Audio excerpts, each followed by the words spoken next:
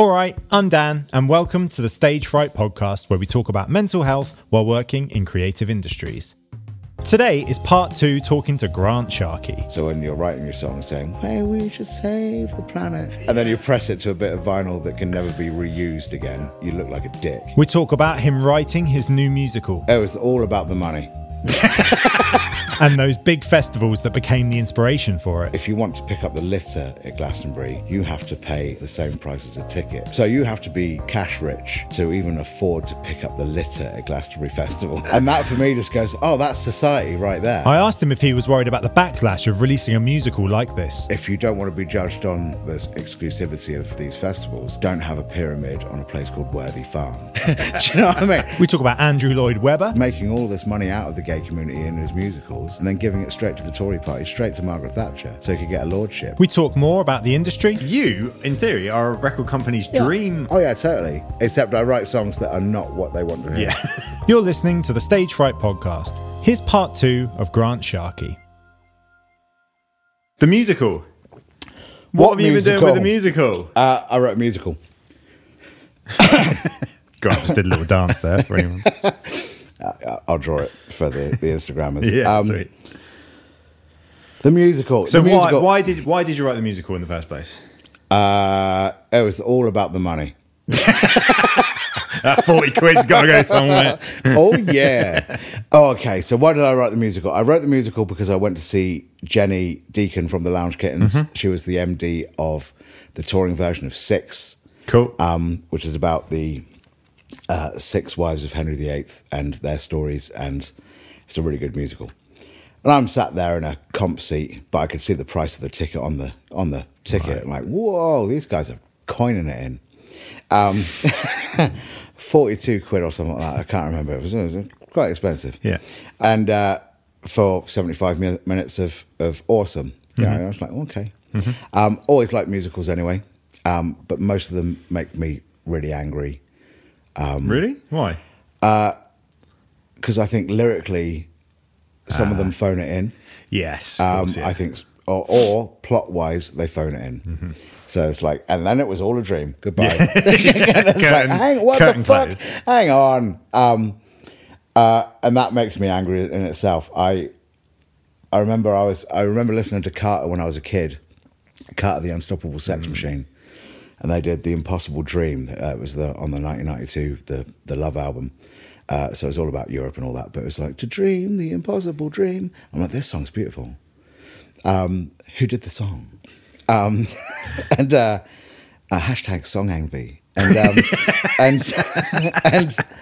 I went and found out it's from the Man of La Mancha, which is about Don Quixote and all that. And the story of that musical is actually silly but good. You know, it's one of those things. The music is all over the place, but it's brilliant. So I got into that, and by proxy sort of went to see Little Shop of Horrors and the Rocky Horror Show and stuff like that. Rocky Horror Show, who I had no idea what you know. I generally thought it was just Richard O'Brien having this acid dream. But I didn't realise what statement it was making about sexuality and stuff like that. And so when you see its popularity, and you just go, oh, this was like a safe haven for so many awesome people. Yeah. And amazing songs, amazing stuff. Again, they were just aliens in the end. Goodbye. But they're aliens that sucked us off, and that's all right.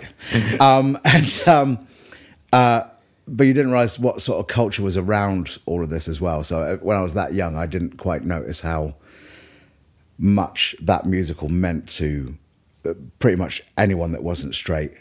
Okay. You know what I mean, in the world, and just like this, I'm straight, so I didn't factor it in. I just thought these people are mad. It's brilliant. Yeah. It's great.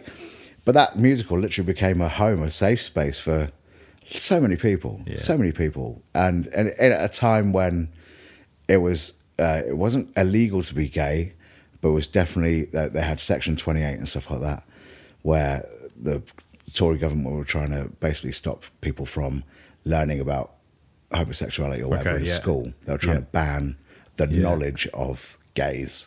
Okay. It's like nuts. So when you think about that musical just being there, when that's happening on the other side of your life. It's like, I can't even comprehend it. I've never had to grow up in that. But that's what that musical was for. It just literally pulled people together and just went, "Are you all right? You okay?" And just, okay, bye. Wow. So the more I think about my sort of how much I like musicals, and I've always distrusted Andrew Lloyd Webber. Again, lyrically,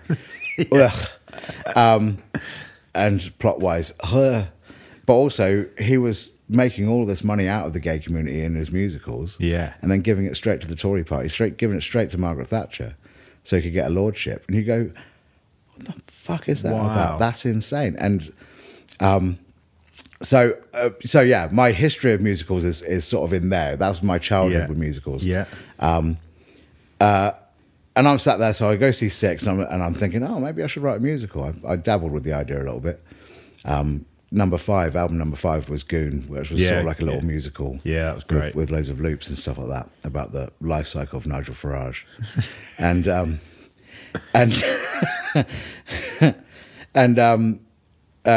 I thought, okay, well, what I'm going to write a musical about? I had some dates over in the West Country.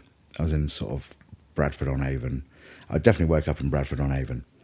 And I got a text from my friend Harvey saying, my friend Harvey's got multiple sclerosis. I met him in Birmingham at a gig, in an art gallery. He's got multiple sclerosis. He goes into Glastonbury every year to fix mobility scooters and help get mobility scooters for people that need them on site. He says, but he always gets a carer ticket. But his son usually just goes and runs off. He goes, do you want to be my carer? Because he's actually,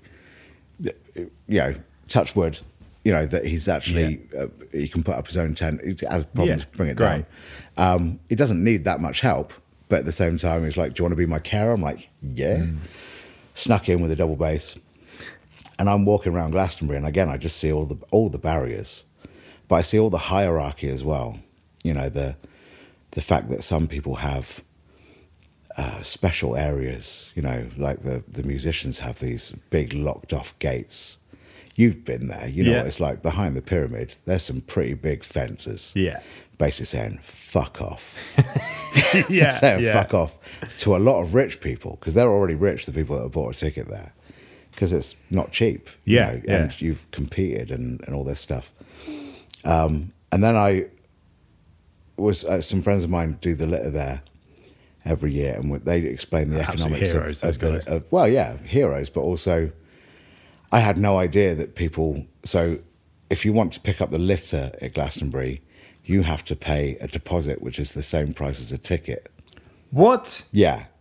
Oh, so you don't just run off and fuck off. Okay, So you have to be fairly good cash rich. Yeah. To even afford to pick up the litter at Glastonbury Festival. And that for me just goes, that's society right there. Right. That's literally people going, I need to go to this thing because I'm told it's the best. But I'm going to go and I'm going to pick up rich kids' shit and I tell them how fucking great they are. And it's going to be the best weekend of my life. And it's not. You spend 8 hours a day picking up shit. That's the nature of it. Again, the fantasy reality smash, it's like, well, hang on, that's not what happens. 8 hours a day is quite a long time. And it's sad that we have to have so many litter pickers because people can't just... Yeah, why isn't no littering one of the rules? That's literally a line in the musical. Yeah. So, because then we wouldn't need you. And it's, boop. And, but so I'm sat there and I'm taking notes all the way around. And I'm based out in... near the John Peel stage, so I'm sat in the crew part of John Peel, and I'm playing my backstage gigs and doing my thing. It's not a problem, but just taking notes of everything I see, just like the fact that we essentially moved 300,000 people to a field in Somerset for 5 days maximum. Yeah, and we give them the options to eat probably maybe 2 million meals. If you see the amount of food that you actually take there just to sell them at 14 quid per curry or whatever, you have to be a certain class of people to be in this. That's just the way it is. Yeah. Or you go in debt for it. Yeah. You're told that, this is the most amazing thing in the world. You get a credit card, you run around and go, this is it. There's no two ways about it. You can't be poor at Glastonbury Festival. So, and again, this musical isn't about Glastonbury itself. It's also about the Hyde Park ones. It's about Festival culture. Festival Republic. It's about these big ones wherever you have to pass through a gate and there's someone with high vis checking to see you haven't got contraband, i.e. your own water. Or water, yeah. Okay. Yeah. As you pass through that gate, that's not fun. Yeah. That's a prison. That's a day prison where literally you are stripped of everything you actually fucking owned and being told to buy it at a premium inside. Yeah. I've been to festivals where there's army recruitment buses and stuff like that in there. I've been to one where there was a Dyson. Yeah. I played one. I I've can't been to one remember with there was definitely Mercedes. There was a Marks and Spencer stall. Yeah. A Mercedes stand I've seen. Wow. Yeah. The Isle of Wight's hilarious. That's just like, it's Cinch or whatever, the car Yeah, people. Cinch is the big one. Yeah. And you literally... We'll bleep that out. We don't want to give you can do. I don't know. We should talk about it, I think. But literally, it's one of these things of, you're like, well, why I didn't come to this festival to buy a car.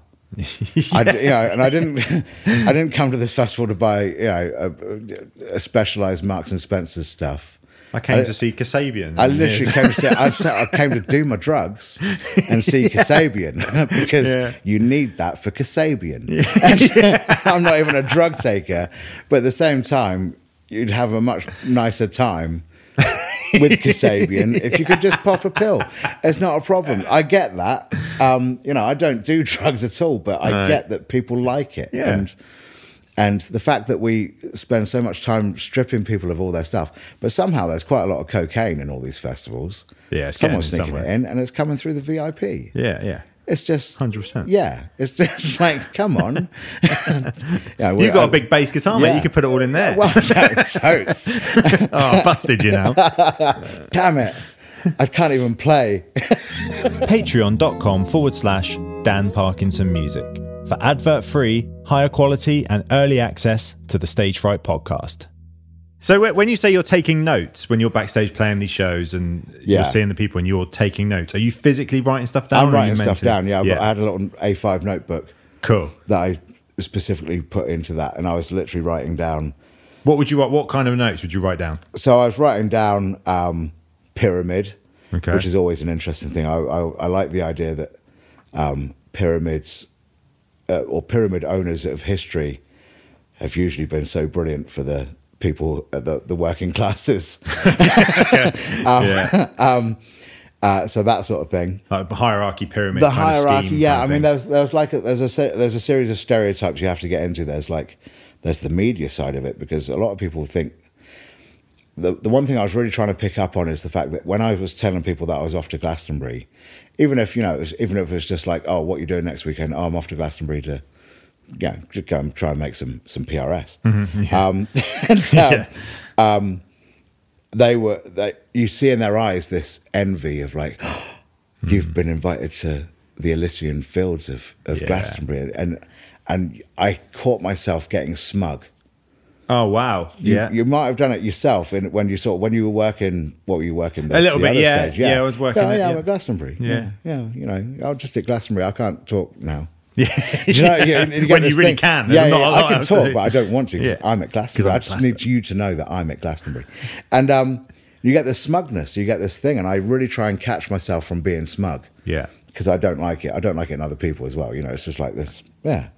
There's a hideous little thing to feel like, oh yeah, I'm off to the place where it's really unsustainable. It's like, okay, right, park it, Grant, park your shit, and look at it, absolutely look at it. And I'd wake up at dawn and just walk the site.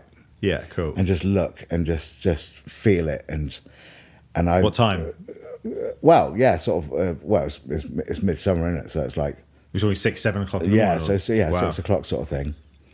And just get around, try and find a coffee somewhere, you know, but also just have this time with the site before everyone sort of gets up. And if you're there on the Wednesday as well, especially, it's a nicer festival on the Wednesday than it is on the Friday, Saturday, Sunday.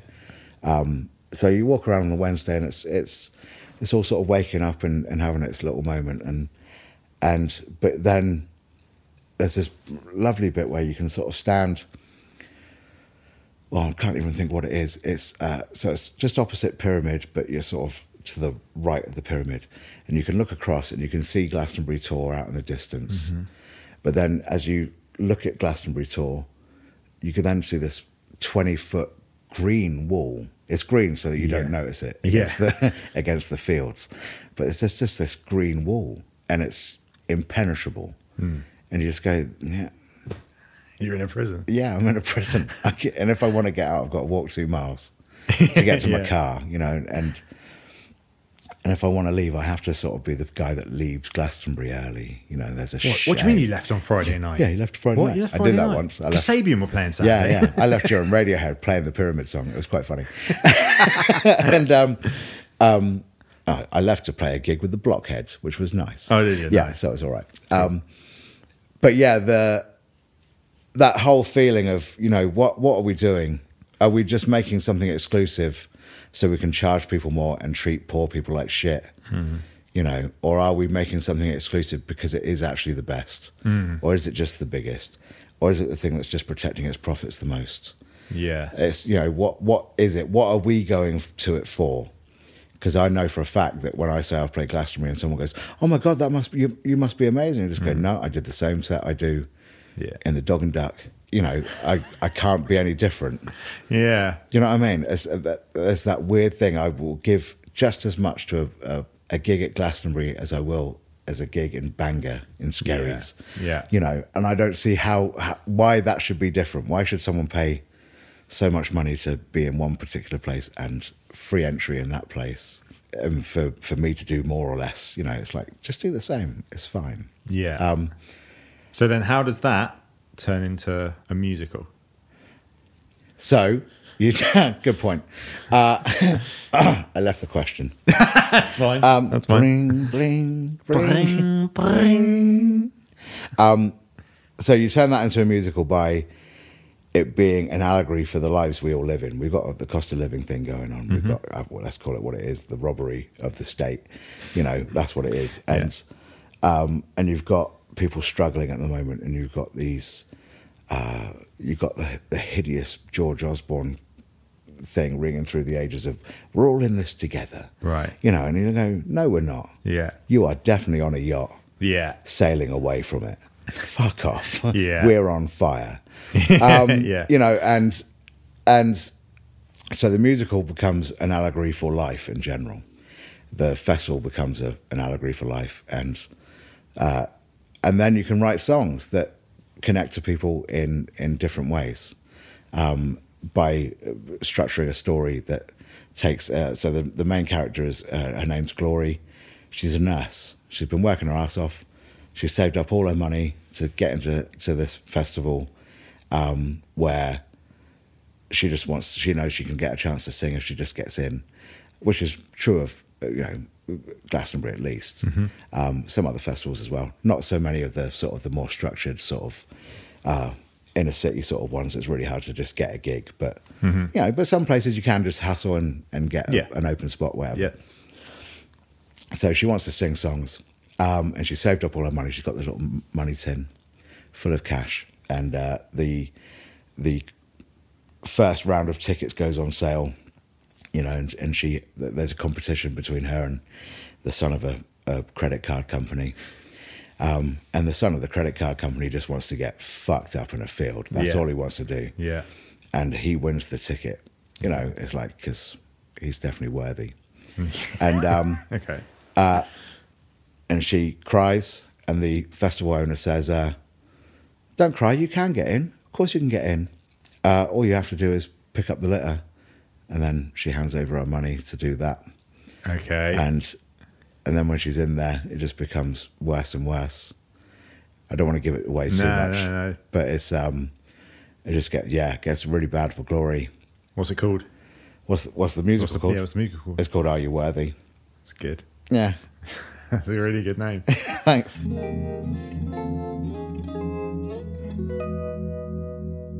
What's the differences between writing a musical and writing an album? I had to get the story nailed down before I could write the songs. That was the first thing. So I had to get, not quite all of it, but you kind of had to know what it looked like roughly. So I had to do a lot of imagineering, as we like to call it at Disney. And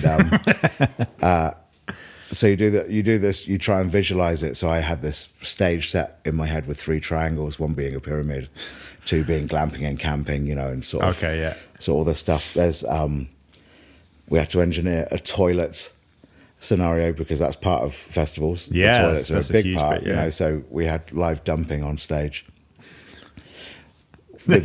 We it's all the magic of theatre. But it's, no, I'm going to cut that bit out. So it just sounds like people take we've shit got on live stage. dumping on stage. Buy your tickets. 400 quid. $4.50 if you want to sit world close. But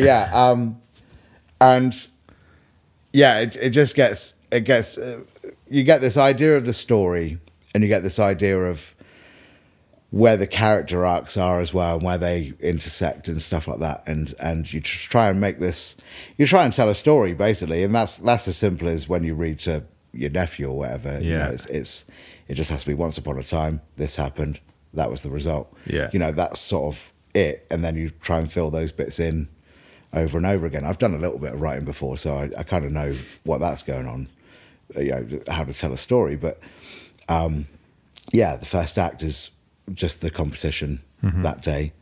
There's a little break where I wanted a little interlude, so I wrote a song about a guy selling bucket hats. He just runs along. Fucking bucket hats. Will you buy my bucket hats? I've got 10,000 bucket hats. I called my wife and told her that. No. And we had a guy called Omar playing that role. Fucking brilliant. Like in tears every night. I'm just crying with laughter and heartbreak. He breaks your heart at the same time. It's so weird. Anyway, so story, and then you plot out songs. You project manage the fuck out of it. I started writing this in December, so I finished tour.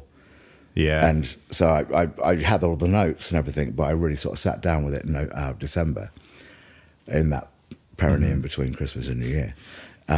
And realised I needed to write 22 pieces of music, which included 18 songs, so some cues as well. There were some little bits. Tring, tring, tring, tring. I wonder what that sounds like if you just put them in a podcast. Edit. And so 22-ish pieces of music.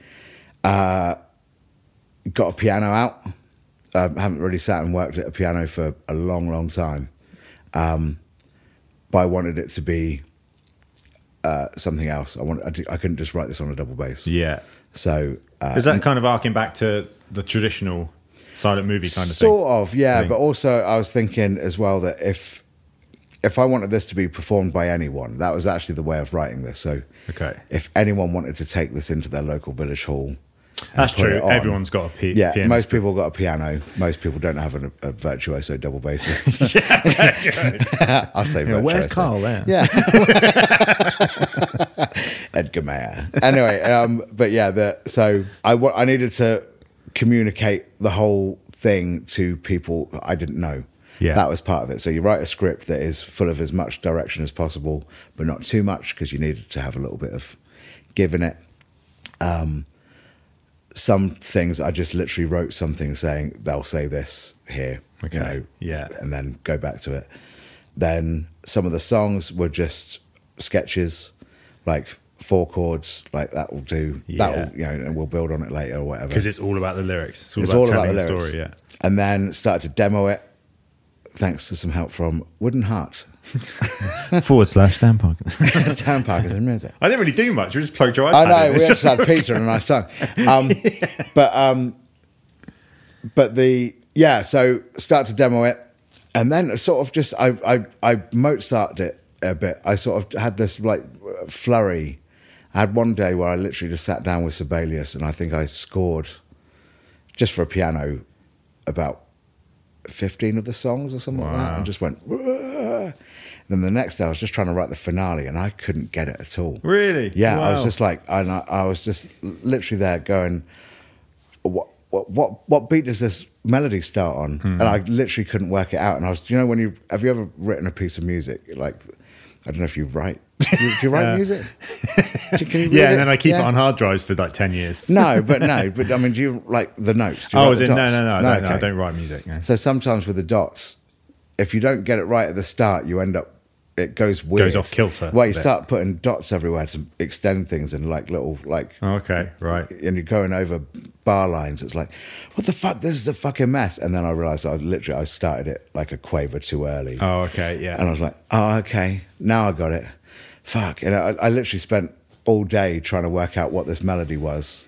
Going, I can't get this. I was like, it was like I'd forgotten how to count. It was like, my brain just seized up. Finally got there in the end. It was a real struggle that day. It was probably the worst day of my life. And, and I like saying that these days. It's the worst day of my life. Eventually got it all done. Sang some really bad demos over it because it was only for reference for the actors. Yeah. At this point, before all this started, the Black Cherry Theatre had basically said, we'll put it on. Here's the date. Great. 8th of April. So they've been really supportive about this. Really supportive. So they basically said, you got the whole space for the week to rehearse it in and then do it on the Saturday. And if we sell out, we'll do it on the Sunday, which ended up happening. So awesome. So that's really nice. But it was there was a point about a month before all that we had to cast it. That was a ball ache. Yeah. I really wanted one particular singer that I saw for Glory. Her name's Holly Spiller. She's got this amazing show called Hole. If ever you get to see Hole, go see Hole. It's hilarious and mind-bogglingly good. And I'm like, you've got the range I need for the songs I've written. Can you come play my musical? And she's like, I can't like physically get the time away to do this and do it justice. Like, and then Tabitha Wilde, who was directing, she basically said, I worked with someone called Grace many years ago. Here is her number. And Grace is a trained mezzo-soprano. Like, all right. So we just got the most amazing mezzo-soprano playing Glory. And Grace did an amazing job. My friend William wrote to me and said, I don't care what I have to do, I'll do whatever I can for this musical. I'm like, all right. So we gave him a role. He's not a very good singer. But does that add to his character, though? Yeah, it does. It works well. He plays like the rich kid. And great. Yeah, and then and Rachel at the Black Cherry sort of suggested a few other people like Aisha and Omar and Toby to be in it. I really wanted Dave Allen to be the Pyramid. Oh, really? And all the headlining acts of the festival. But Dave, some other things happening in Dave's life or whatever, and it's sort of like he was a bit nervous about committing to it. Yeah. So I just went, okay, I'll do that. Yeah. So I ended up being the Pyramid. I was kind of looking forward to doing nothing. Just building my pyramid. And just sitting in your box of money. Yeah. That's what I do, like Lloyd Webber. Give it to Thatcher. Just literally, it's just a case of you make a big list and you work on it. That's how you write a musical. And then eventually you get to, 2 days after it now. Going, I did that. But now we've got to put it into Edinburgh Festival. Yeah, I was going to ask you going to Edinburgh. We got 5 days in Edinburgh at the Magical Spiegel yet in Potter Row. But yeah, we're probably going to have to make the show smaller. How long is it now? It's 65 minutes at the moment. Oh, great. Nice. But I mean, there's a few bits where it doesn't drag. It could tighten up, if you know what I mean. And so we can make it a little bit shorter. But I also want to add some other songs. Oh, There's cool. a song called Chop Chop about cocaine use. Yeah. Which sounds like a Gilbert and Sullivan sort of chop chop chop chop chop chop chop chop chop chop chop chop chop chop chop chop. With a little sniff. As well. Me. And it's a really good song. But then it forces Richie to go and have a poo on stage, you see. So then we need a cast number called plop plop plop plop plop plop plop plop plop plop plop. That's what we need. And that needs to happen. And I really want a song about pagans and like the 1st of May and the fucking in there as well. Cool. Just to what festivals used to be about. Yes. Humans did festivals before the hot dogs were there, before the bucket hats were in the field. Yeah. humans literally used to go, solstice, want to fuck, want to dance, want to drink, want to sleep out in the stars, yeah. Want to see Kasabian? Yeah. Mate, tune. We're really ragging on Kasabian. I know, right. I mean, Kasabian, fine. Coldplay, that's who I want to see. And yeah, it's just like I say, there's bits to add, there's bits to edit, there's bits to tighten up, bits to loosen out, but I think we've got the bones of something good. Awesome. People left just going, that was amazing. Yeah. And people I know who loved festivals as well, they were like, that needs to be said about these things as well, which I felt validation there, because a lot of people I know who run festivals and stuff like that, they still don't know, there's smaller festivals like in Dorset who are 500 people, self-policing, there's a few security there, but they're not there to harass you. They're literally there, if you have a fight, they're there to split you up and say, grow the fuck up. Yeah. And you'll probably be sort of just left alone. Yeah. Do you know what I mean? But it's literally there to check your wristband, make sure you've got the paying to be in there, but at the same time, right. Borders are loose in some regards, and but in Dorset, it's 500 people who care about each other. Yeah. So therefore, you also have no litter. Yes. Because everyone uses the bins. Because it's just the way it is, and people are messy. They are fucked.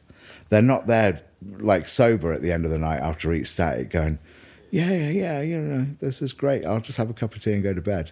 They're not doing that. They're pulling their faces and going, oh. And they can still get shit in the bin. Yeah. You know what I mean? And I think that's really important to sort of say, littering only happens when people feel entitled to litter. Yes. Like, why should I clear up after myself? Yeah, I'm rich, fuck off. Beach barbecues, that kind of thing. It's fucking horrible. It's a madness, and it's an entitlement that needs calling out. So that's where I sort of exist in the festival world. Is I'd much rather play to 500 people who are caring about each other than 10,000 people who are only rich enough to see me. Yeah. Yeah. It's like that. They can pay the premium. I'd rather play to all the people. I'd rather play backstage to all the people working than play to like loads of. That's a great. While people are working, you're playing like entertainment. Yeah, totally. That's but amazing. That's great. I mean, the backstage sort of bars sort of do that anyway. But if you come up to John Peel, it's called Woodsies now. They've changed its name. Oh, they don't like it. But they've changed the John Peel name. To Woodsies. It's called Woodsies. It's named after the woods it's near. That's the name of the field that's actually in. It's called Woodsies Field, apparently. Oh, right. Yeah, I know.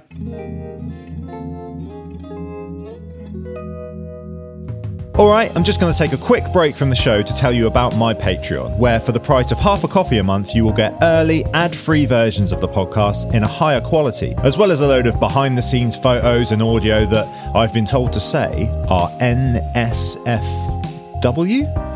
Which I don't know what it means, but people have it on their OnlyFans accounts. Apparently, I don't know. I've been told that. Patreon.com/Dan Parkinson Music. You can also get the app on your phone so you can listen to my voice wherever you may be. My Patreon has a pay what you can scheme where all tiers are the same. The aim of this is to have more Patreons paying the smaller fee a month and not pricing people out, which in turn will pay for the show and help it run and run until the end of time. Anyway, let's get back to the show. When we did the album with a certain known person's address all the way through it, were you, and you didn't seem very worried about that being released. Yeah. Are you feeling the same about this play being released? No. Are you worried about anyone getting in contact and going, we could be, we could, I'm trying to work, so legally, I don't think there's defamation in there because almost everything I've used is real. Yeah. So, they do charge people to pick up the litter. There might be a system where, there is a system eventually where you can end up getting paid to pick up the litter, but you have to put in 10 years worth of litter picking to get to that point of trust. And also, if you don't want to be judged on some of the things about this exclusivity of these festivals don't have a pyramid on a place called Worthy Farm. Yeah. Do you know what I mean? And so I can't see how I couldn't draw that line. Yeah. And I didn't want to, the pyramid has some really funny lines. Don't get me wrong. But there's that. But there's also something to do with just the way these things are managed. Glastonbury itself has actually stepped away from it a little bit, and I want to give them actually a little bit of a chance, and to sort of maybe pull it back a bit. But there was a point when they were run by Festival Republic, and Festival Republic are all about getting the money out of things. Like, let's just, they are they used to be the Mean Fiddler sort of lot and all that. Just this. And Mean Fiddler have not been great for the music industry in so many ways. They have been, because they put on King's X once and I saw them. That was cool, but they're interested is making something so special that people will pay a premium to come into a place and spend more money in that place, and then be released.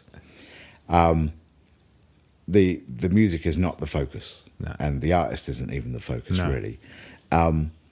It's about the money, and Festival Republic goes on to.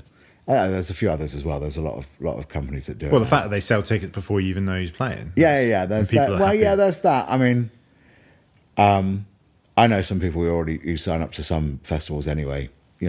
Takedown just happened at the weekend in Pompey, and I know for a fact that Kai hasn't booked next year's lineup, but people have bought. They literally got home from Pompey at the weekend and just went early bird ticket. It was so good. So great. I kind of believe in that a little bit. If you like something, buy a ticket early. But so it's not so much that, but it is more to do with how we're treating people when they're in there. It's like for 350 quid, you'd quite like really good toilet care. Yeah. Not just, it's not about the long drops. It's not about the sawdust or whatever. It's just that thing of just get someone there to make sure the sawdust hopper isn't, sort of turned over and spilt all over the place. The little cups you use are replenished and all that sort of stuff. You just kind of need that thing. It's not about getting rid of the smell. It's just about keeping it nice. Yes. If you see what I mean. Yeah. And just things like that, for that sort of money, you kind of want just sanitation, just in general. Yeah, sanitation. Because it sort of becomes a little bit of a shanty town in some places. You're paying 350 quid to shit in a field, but that's only the people who've just paid for a basic ticket. Yeah. So there are some people as well who are paying £2,000 to £5,000 for glamping up in the teepee field. What are they expecting? What more do they want out of it, or do they just want to not put up their teepee? I don't know exactly, but there's someone's making a lot of money up on those hills next to Strummerville, which is the irony. But all of this stuff it all just screams hierarchy, and everything. When it screams hierarchy, there's always someone at the fucking bottom of it, and you have to. That's my thing, is I'm looking out for the people at the trickle bottom. Down, mate. Trickle down economics. Almost a pyramid scheme, perhaps. Yeah. And then what do we put on the stage? When we put something like Coldplay on the stage, can you remember their Make Poverty History campaign? No, it didn't work either. But they sold these white wristbands saying Make Poverty History. And that was a Coldplay thing. That was it. Well, it was, they were really big on it. They were one of the big sort of co-signers of the whole thing. And all those sorts of things suck. Band-Aid sucks. Literally, you talk to most people with African heritage about Band-Aid and they'll go, what the fuck was that? There's literally lots of white people going, it's a shame it doesn't snow in Africa. It's like Kilimanjaro, look at it. It's covered in snow all fucking year. It's like, you absolute dicks. It's just sanctimonious bullshit. And so when we go on stage going, one love, everyone, make sure you look after each other. We're unified in music. And it's like, can I meet you after the show? Nope. No. I'm on my jet. I'm off to the next one. Yeah. It's like, fuck off. We need to just call it out that music's been made into this thing. And I get it. It's so exciting to be to have access all areas. It's really exciting to be sort of someone special enough to be able to. I will admit it, when I play festivals and you get that pass and you walk into the VIP section and the security guard knows you and he lets you in, and then there's that look from people on the outside that are like, why are they? Who are they? Yeah. There is a little bit of smugness in you that goes, cool. There is that. I never think, I deserve to be here, but there is a little bit of smugness as you walk through those gates. Absolutely, but then. So that becomes the addictive part for some people. And how do I get there? Yeah, how do I do that? And how do I do it more? Yeah. Because I shared a green room with Pussy Riot once. Oh, cool. And that was cool. And I was like, oh my God, it's Pussy Riot. They'd probably kick my head in if I talked to them. And I caught myself getting that celebrity thing, but also knowing that Pussy Riot are keeping their balaclavas on because they've called out Putin's horrible, horrible shit in Russia. Oh, yeah. And it's like, they could be killed any minute by someone. Like, okay, I'm sharing a green room with Pussy Riot. That was that. The honor there was like, I'm trusted enough to be. Yeah, that's cool. You're trusted enough and non-threatening enough. But the celebrity thing becomes the problem with all of it is when, and there's no, it doesn't mean any offense to anyone at all, I hope, but the truth is we're just musicians and we're not really anyone different. We kind of need a little bit of space, maybe to like have a shower. We have worked hard in terms of like doing 2 hours or whatever. Yeah. Just maybe a shower and a break. And a bit of food because we travelled or whatever. That's fine. But after that, there should be no golden sedans. There should be no helicopters. It's like are musicians putting a high price on music? Making it more expensive for the people at the bottom. Yeah. When you have headliners charging millions of pounds to a festival, you go, that's quite a big overhead. Someone's paying for it. Mm-hmm. Yeah. So maybe we could just make it like 500,000, which is not bad for 5 hours work. Yeah. I'm thinking that's okay. That should probably cover your crew. So let's, or maybe even less. Maybe do it for, I don't know, 25 grand. Could you put on your show for 25 grand a night? I could. Yeah. Okay, well, let's take it down a bit more. What about 12 grand? Could you do it for 12 grand? Yes. Yeah. Okay, so that's basically a minimum wage year for someone. Yes. Okay, so you've earned the minimum wage of someone in one night. Yeah. And we sit there going, it's one love, everyone. It's fucking, we're all in this together. Fuck off. It's literally, it's like, I'm quite happy being paid a good day rate. Yeah. That's my thing, is if I can make, it's about 200 to 300 with the way things have come up now, sort of in terms of cost of petrol and all that. 200 to 300 quid a day, I'm happy. Yeah. And I don't need loads more. No. I can feed myself. I can shelter myself. I know I can how get to do from A this. to B. Yeah. If I get lost, I can ask things. I'm not beyond, sort of knowledge. Yeah. I can find things. At what point does that translate to 5 grand a night? What sort of fucking dickhead are you that you can't cope? You can't literally cope. I'm going, what if I spend it all now? If you've made 300 quid a night and you're like going to the next gig and just go, but what if I spend it all at Greg's on the way to the next gig? It's like, you're not going to put it in the bank. You know how this works. Give yourself a per diem. Come on. You're not a fucking idiot. That's the thing. Yeah. We're not idiots. So why, I don't know what this money's for. It's not going back into the venues.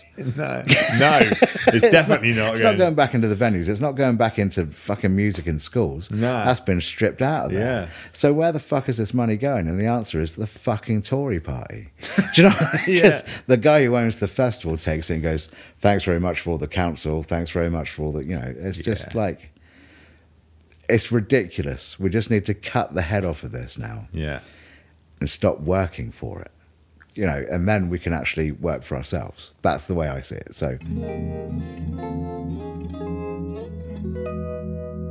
if you want good mental health. That's what I was going to bring this back to. You don't seem like the kind of person that has many mental health. I'm anxious. You are quite anxious. Yeah. But you have said before you make music to kind of get over that. Yeah. So you but use music for creativity that. helps me with that. I get anxious in the car. I'm not a happy driver. Oh, really? Yeah, I see so much fucking crazy driving. I don't trust anyone. Right. You know, when it's raining on the M6 and you just see some sort of idiot sort of thinking it's Grand Theft Auto and you're like, oh, for fuck off. Come on. So I'm just slowing down. I know what I'm doing. I just slow down. I'll sit in the truck lane. Yeah, I trust truckers. Yeah. Like, just get there, have a cigarette, drink some water, deep breath, right back on. And there's an anxiety of going to a new town. There's that sometimes, but it's not a panic attack. Yeah. Okay. It's just you just feel it rising. You just feel this, oh, fuck. Okay. Yeah. But also I drink coffee and smoke cigarettes. I'm not calm anyway. Right. Yeah. My heart's always. Well, it's just quite nice to hear, because you're so busy, like what goes into your... There's moments life, of what goes into your overwhelmingness. Yeah. Time doesn't slow down no matter how busy I am. Do you enjoy the challenge of new gigs then? Yeah, totally. Like totally, yeah. And do you realise after a couple of songs what side the audience are on? Yeah, well, sort of. I mean, it's not even about sides. I think you just do the songs. I mean, I played a gig in Bursledon the other day where I did the yacht song. It's a very big yacht place. Right. And some guys at the back really hated me. Wow. But the rest of the audience loved it, you know, but I'm not going to change the yacht song just because I'm in Bursledon. In fact, they should probably have the yacht song more than the people of Birmingham, where there ain't no yachts. Yeah. So I'd rather make the gig as honest as possible in terms of how I play. And I like challenging where people are. And again, it's the fantasy reality thing of you could be in Bursledon, but there's still a McDonald's down the road. So they're going, we've got the best food. Yeah, you got McDonald's. The hash browns are wicked. Quickly going back to the merch thing before we roll, because we are... Why, do you want to buy a hat? Yeah. I really like your idea of the book thing. You wrote a book for a couple of records. Yeah. So instead of the CDs, yeah, and instead of vinyl, because vinyl is ridiculous. So what's your beef with bringing vinyl on the road? It's the same beef I've got with bringing vinyl on the road. Vinyl breaks the moment you turn around the wrong roundabout. Vinyl takes for fucking ever because Beyonce's bought all the plants or whatever. Who was it? Metallica have just bought a vinyl. Kasabian have just bought all the... But vinyl's taken forever because it's now snobbish. Yes, yeah. There's a snobbery to it, which means it's got a premium to it. Yeah. But also it's a big piece of plastic. So when you're writing your song saying, hey, we should save the planet. And then you press it to a bit of vinyl that can never be reused again. You look like a dick. That's the way it is. If only there was something I could do. Right, press it. It's just so easy. But also, again, it's about excluding people from the merch as well. So if it's on a piece of paper, books are quite cheap to make.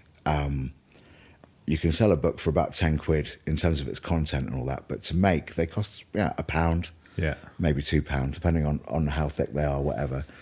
So you get a good profit out of a book, but people will pay £10 because they quite like £10 as a number. Yeah. You get a good profit on it. There's no VAT on books. Okay. Yeah, that's another thing. Also, most people will buy a CD and then listen to it on Spotify. Yeah. So, you don't actually need to exchange a piece of plastic for the same thing. Yeah. Okay. Bandcamp give you codes so people can download things. If they really need a CD of it, they can actually make their own CD off the WAV files that they can get. If their car only has CD player or whatever, or tape, whatever, they can make their own medium of it. But also, turning out an album every 6 months, if I actually printed on vinyl, I'd still be waiting for album, what did we just do, 20? Yeah. It's the musical's album 21, let's face it. I'd still be waiting for, what's the lead time? It's about a year, isn't it? I think it's longer than that now. So we'd be waiting for 18 of 40 woke music to still arrive from the plant. We've already recorded 3 albums since then. Yeah. As a business, it doesn't work if you're DIY. Yeah, no. Because you can't print it yourself. You can't do it yourself with vinyl. You have to wait for. And because of the waiting time and the cost of it, Frank Turner's got an album to put out on Record Store Day, so you get bumped back one more, you know. And okay. Yeah, because people with money will, again, get to the front. Yeah, of course, yeah. Yeah, so... then you have to sell your vinyl for $40. Yeah, so then you can only sell that to people with that amount of money. Yeah. Some of the vinyl I've seen for sale is the same as a family shop in Lidl. Wow. Do you know what I mean? And when you're asking for someone to pay for that much money, which just in someone else's eyes represents literally keeping your kids awake, alive. You don't want to keep them awake.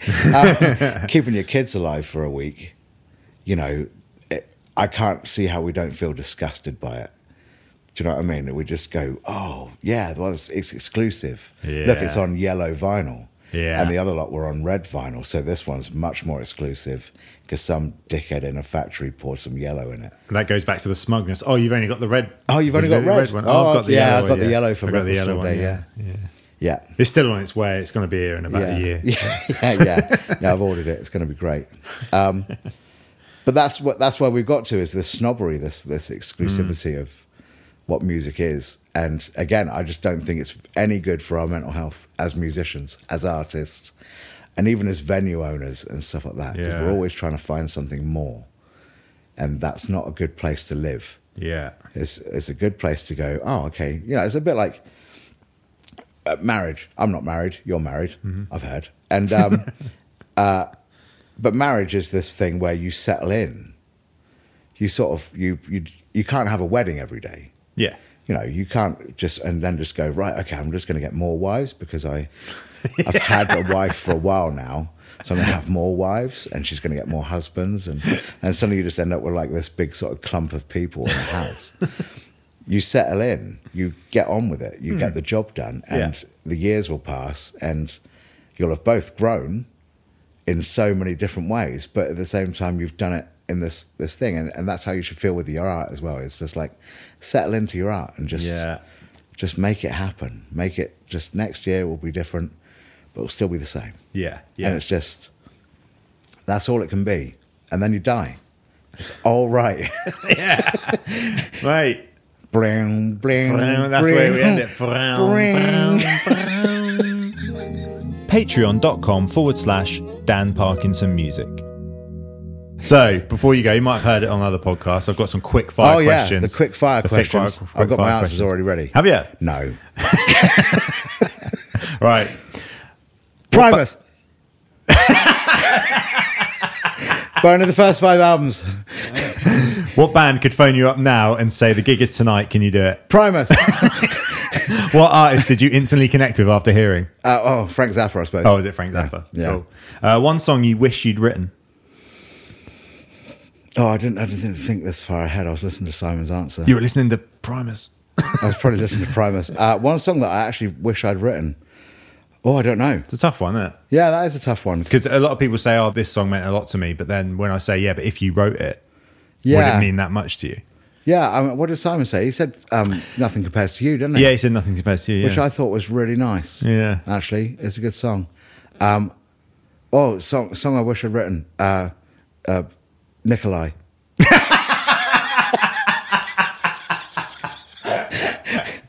I write a lot of songs. Nikolai by the Dirty Dead there. Dan Parkinson one song you're proud to be a part of? Oh, Band-Aid. Because Africans don't know it's Christmas.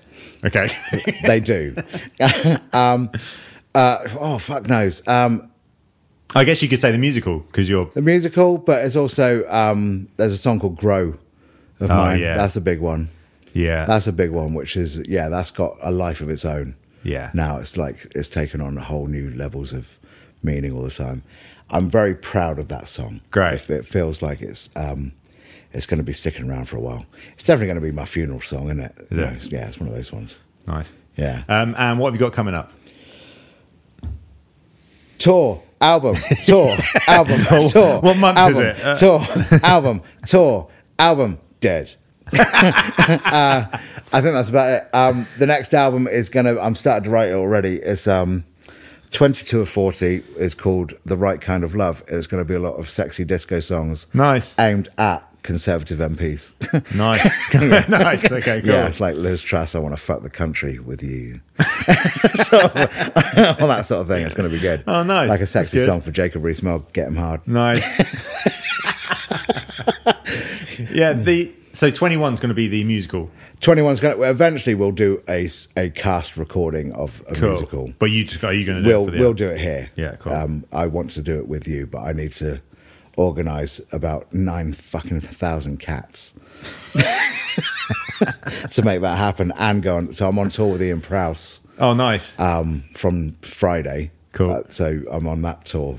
I'm up to Scotland and back and like a million things nice. in the next month already. So there's no time for that. But yeah, there will be a cast recording of Are You Worthy?